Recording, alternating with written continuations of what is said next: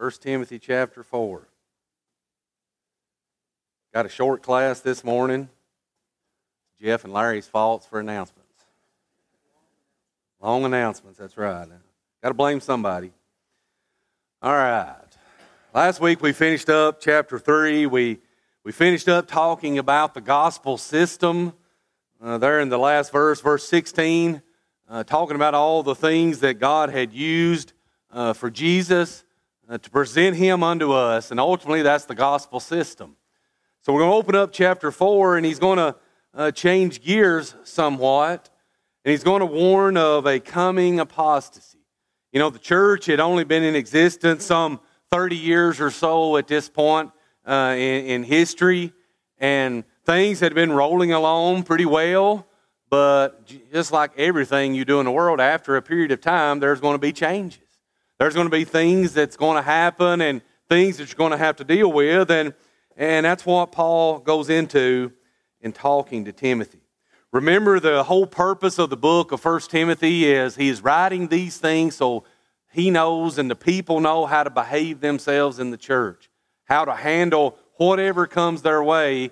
And most definitely, this is something we're about to talk about that needs to be talked about, that they will learn to handle these problems. He says, now the Spirit expressly says that in latter times some will depart from the faith, giving heed to deceiving spirits, doctrines of demons, speaking lies in hypocrisy, having their own conscience seared with a hot iron, forbidding to marry, commanding to abstain from foods which God created to be received with thanksgiving by those who believe and know the truth. For every creature of God is good, and nothing is to be refused if it is received with thanksgiving, for it is sanctified by the word of God and prayer. Now the Spirit expressly says, Paul said that because he wants these people to know that this is not something that he's throwing out. Hey, this is what I think is going to happen. This is what I feel that in the future we're going to have to deal with. He says, no, the Spirit expressly says this. The Spirit explicitly, plainly is revealing unto us so that we can know what's coming our way. And I want to ask you, if you know what's coming your way, is it better for you or worse? In a lot of ways, it's better, right? If you know what to expect, you can prepare yourselves for what's coming. Maybe you can get some sort of game plan into place or whatever it may be, but he's warning them, remember, I'm telling you these things so you know how to act in the church. I'm telling you down the line, in latter times just means simply somewhere down the line, this thing is going to happen. In fact, in the 2 Thessalonians chapter 2, Paul told the brethren there that this thing was already at work. It was already at work. This thing didn't start small, or it didn't start in a massive way and just all of a sudden you've got all of this chaos and error and all of that. This thing started very small. Problems in the church, departure from the truth starts usually with a single idea, perhaps of a single person. You ever considered that? We've got all of these people here today. One of you can come up with a wild idea, and you can begin to spread that idea, and what's going to happen? There's going to be some people listen to you, aren't there? And maybe if they listen to you and they believe that idea, and they continue to spread that idea, what happens? More people, more people, and more people. But you know there's hope in this verse. Look at chapter 4, verse 1 again. The Spirit speaks expressly that in latter times, some. I drew a box around some in my Bible. You know why? That gives me hope. You know, as we look back at the history of the church, sometimes as we look back at the history, it almost seems as the church just faded away, right? It almost seems sometimes that the church ceased to exist. And maybe we think that's what happened. Maybe we think during the Restoration movement when men decided they wanted to go back to the Bible, maybe we think that they had to do that because the church was completely gone. That's never been the case. You realize that? The Bible says, Daniel chapter 2, verse 44, God created a kingdom that will never be destroyed. It will never go out of existence. There's always been some Do you realize all through the history of religion, God has always retained some, and the Bible calls that a remnant? A remnant. You know, and Elijah was in the cave and he felt like he was the only person left on the face of the earth that cared anything about God. He says, no, I've got a remnant. I've got a remnant of people that's reserved. God has always had a remnant of people reserved unto Him. Now, the church endured all of these things, and maybe the church, a lot of times, had to go into hiding, and the book of Revelation even talks about that. In Revelation chapter 12, where the Bible talks about that Satan was fighting against Jesus, and all of this fight happened when Jesus overcame death. It was what was prophesied in Genesis 3, verse 15. That's the battle that's being talked about, and the Bible says, but Satan was defeated, right? He fought. But when Jesus overcame death, well, that's the victory, right? That's what Paul said in 1 Corinthians chapter 15. Oh, death, where's thy sting? Oh, grave, where's thy victory? He beat it. He won. Well, since Satan had no more place and no more chance to win, what did he do? Revelation chapter 12, he went after the woman. He went after the church. That's what the woman is. And the Bible says the woman went into the wilderness and hid. But God was with her. And every time Satan issued something, Revelation 12 says the earth would open its mouth and swallow up whatever Satan issued toward the woman. In other words, she never ceased to exist. The church never went out of existence. Get that. That one little word, some there, some's going to depart, but some's going to stay. Some's going to stay. And that always gives us hope. Some are going to depart from the faith. Depart from the faith simply means to turn from the truth. If you depart from the faith is the gospel system. Remember verse 16 in the previous chapter? That's where we ended up last week, explaining the gospel system. Some people's going to depart from that. Some people's going to not believe that God was manifested in the flesh. Some people's not going to believe that the Spirit worked through Him. Some people's not going to believe that about Him being seen of angels or the gospel preached among the Gentiles. Some people's going to dismiss that and they're going to come up with different ideas. Some people are going to turn to a different gospel. Isn't that what Paul told the Galatian brethren? Galatians 1 verse 6. He said, but it's not another gospel. It's a perversion. It's a perversion. He says, though we or an angel under heaven preach any other gospel unto you than that which you have heard, he says, let him be accursed. There's only one. And he says, sometimes people turn from that faith. They turn from that gospel system. You know, Paul even warned in 2 Timothy chapter 2. Same thing was going to happen. 2 Timothy chapter 2, verse 16 and 18. He says, but shun profane and idle babblings, for they will increase to more ungodliness, and their message will spread like cancer. You realize that? Again, how does all of this start? One idea with one person, and it begins to spread. He said these things spread like cancer. Hymenaeus and Philetus are of this sort, who have strayed concerning the truth, saying the resurrection is already past, and they overthrow the faith of some. This is exactly what he was warning was going to happen in 1 Timothy chapter 4. By the time you get to 2 Timothy, it's happened. It's happened. And man, these people are dreaming up all of these things, and people are following them. And it's something that we've got to be wary of even today. He says these people give heed to deceiving spirits, or the King James says seducing spirits. What's a seducing spirit? 1 John chapter 4 verse 1, the Bible says test the spirits to see whether they're of God, right? Test the spirits. How many people today, I don't know if anybody can answer this, how many people today do you think are standing this morning preaching a message and saying the Spirit revealed that message unto them? If you really had to think about it, how many people you think's doing that?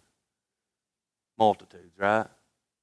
And they all say that the Spirit revealed it unto him. And my question is the Spirit divided because He's teaching you everything under the sun?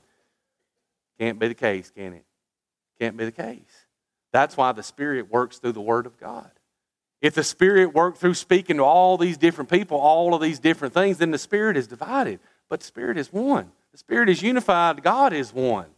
So therefore, when God revealed His completed Word, that's it, right? You don't get any other revelation. You don't get anything else. If everybody has the Word, everybody is on equal footing. So you see these seducing spirits, well, that still happens today. They claim the Spirit worked on them, and man, you can get on YouTube and you can watch these religious people that's claiming the Spirit has overtaken them and they're rolling around in the floor. You don't see that in the Bible. That's seducing spirits. It's strong delusions that Paul talked about in 2 Thessalonians chapter 2. Strong delusions. He says not only is it the deceiving spirits, but it's doctrines of demons. Man, I did a lot of reading on this, and we don't have time to go into all of it, but there's a lot of different ideas when it comes to this.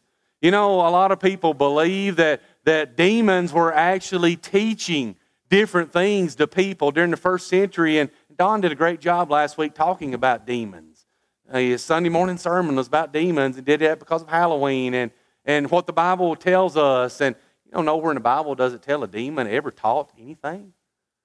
Can't find that. The demons knew who Jesus was. They knew what his purpose was. And they would inhibit a body, but they would do that to torment that body. Do I think demons were going around teaching doctrines to different people? I don't know. I don't think so. And some people believe that this was doctrines about demons that people were teaching and were drawing people away. Could that be possible? That could be possible. You know, demon possession, again, that was a big thing in the first century. So could there have been a lot of error spread when it comes to that and a lot of different false ideas? Yeah. You know, one of the things that I read that it made a lot of sense to me, though, was that during this time period, people believed that a lot of these spirits, and some of them were demonic and some of them were good, were simply ghosts, if you will, of people that had passed on. And you realize there was a lot of religious people that would look to these so-called spirits that had passed on, and they would intermingle them in with their worship. You realize that still happens today? We've got one of the biggest religions in the world today that prays to saints that have long since passed. That's not biblical. That's doctrines of things that's not in the Bible. It's not true. But you see, all of these things were intermingled in, and people were seduced. They were pulled away by those things.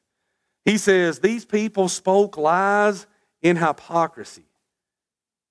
Spoke lies with hypocrisy. You know, they knew better. They knew better. You know, sometimes there's people, I really believe this, that they stand up and they try to teach what's right, and they ultimately don't know any better. But a lot of times there's people that could know better if they wanted to, refuse to, and therefore they just stand up and speak what they want to speak, how they feel that it needs to be, and it really doesn't matter what it says. And they do so with hypocrisy. And you know, the Bible tells us, Romans chapter 16, verse 17, we're to note those people. We're to note them. We're to call them out and make sure that other Christians know, hey, don't listen to what this guy says, what this lady says, whatever it may be, because what they're teaching is not true. It's not true. Why would Paul want us to note people like that? Well, because he knows that people are going to be carried away with what they teach. And we want to warn each other, don't buy into it. Don't fall for the trap. He says, these people, they speak lies and hypocrisy. They have their conscience seared with a hot iron. You realize your conscience has to be seared in order to teach lies? Think about that.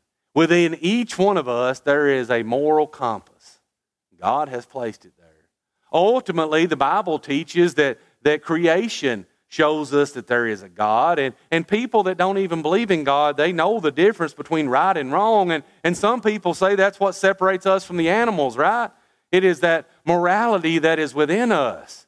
You know, a mother knows not to kill her child. An animal sometimes will eat their own offspring. A mother knows not to do that, and God has instilled that within us. So in order for somebody to just completely teach a blatant lie, their conscience has to be seared. Their conscience has to be hardened.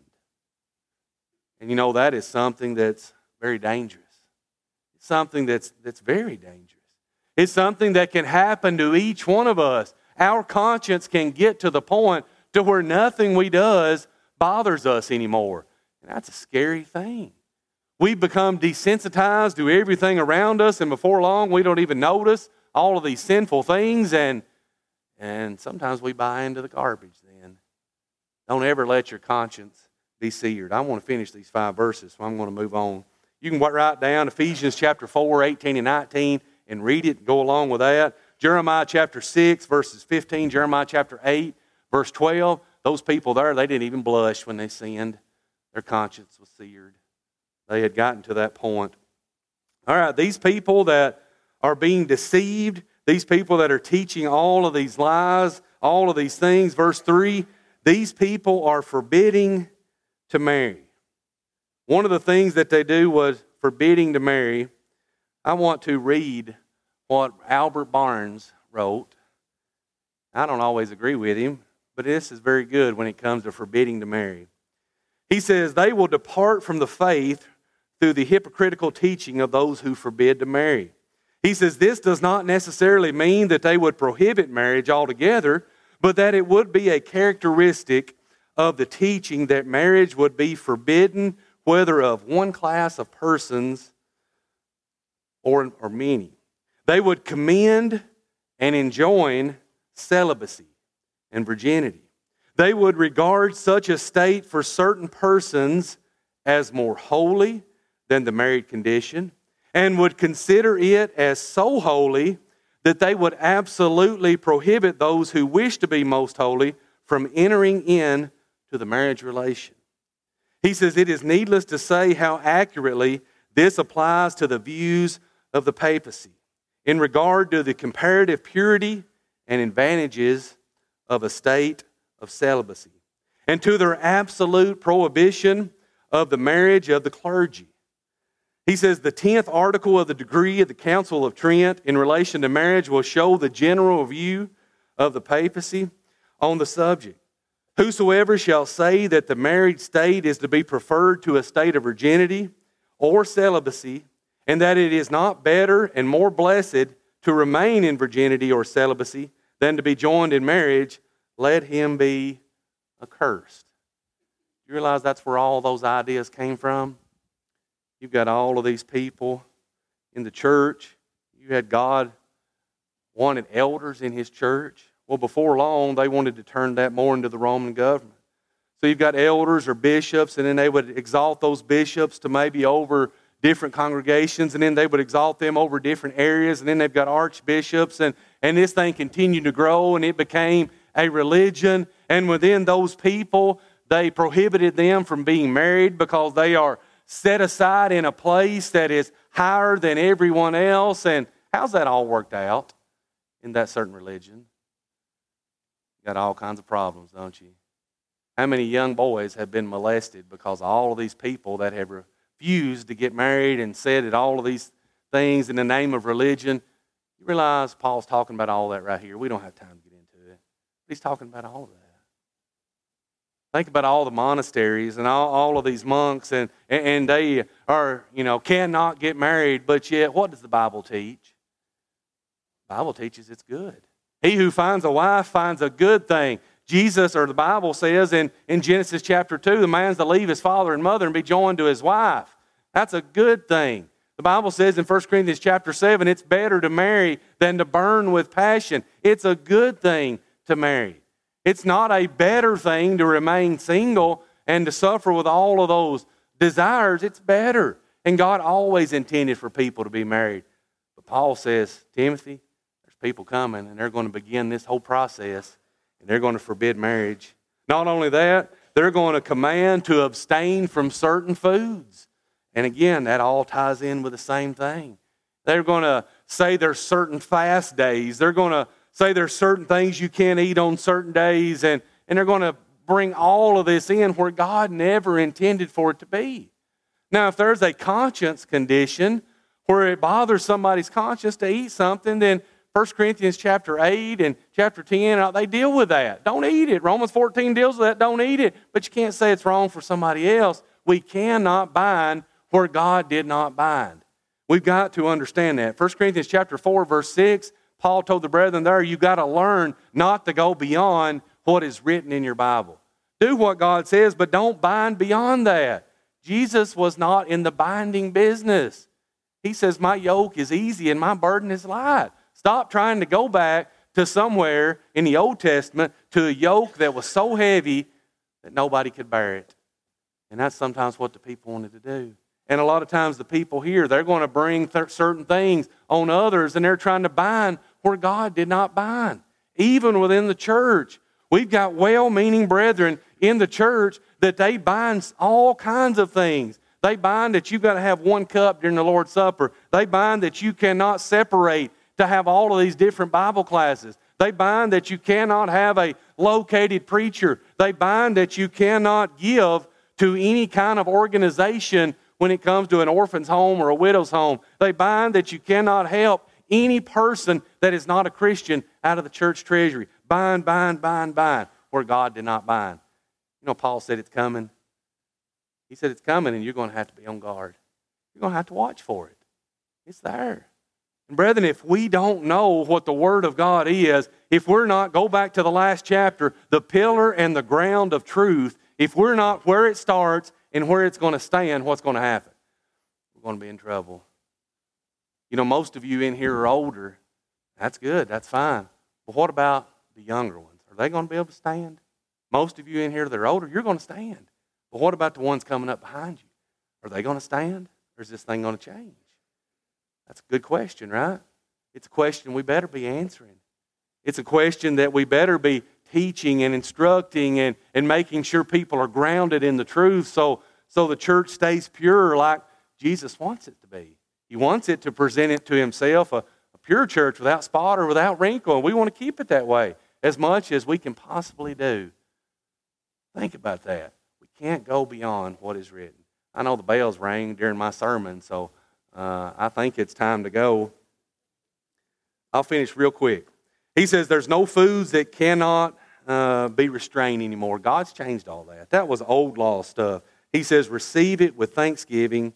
He says nothing is to be refused. It's sanctified by the word of God and prayer. It's set apart for our use. God made all those things for us. Don't try to bind things that he didn't bind. I appreciate your attention.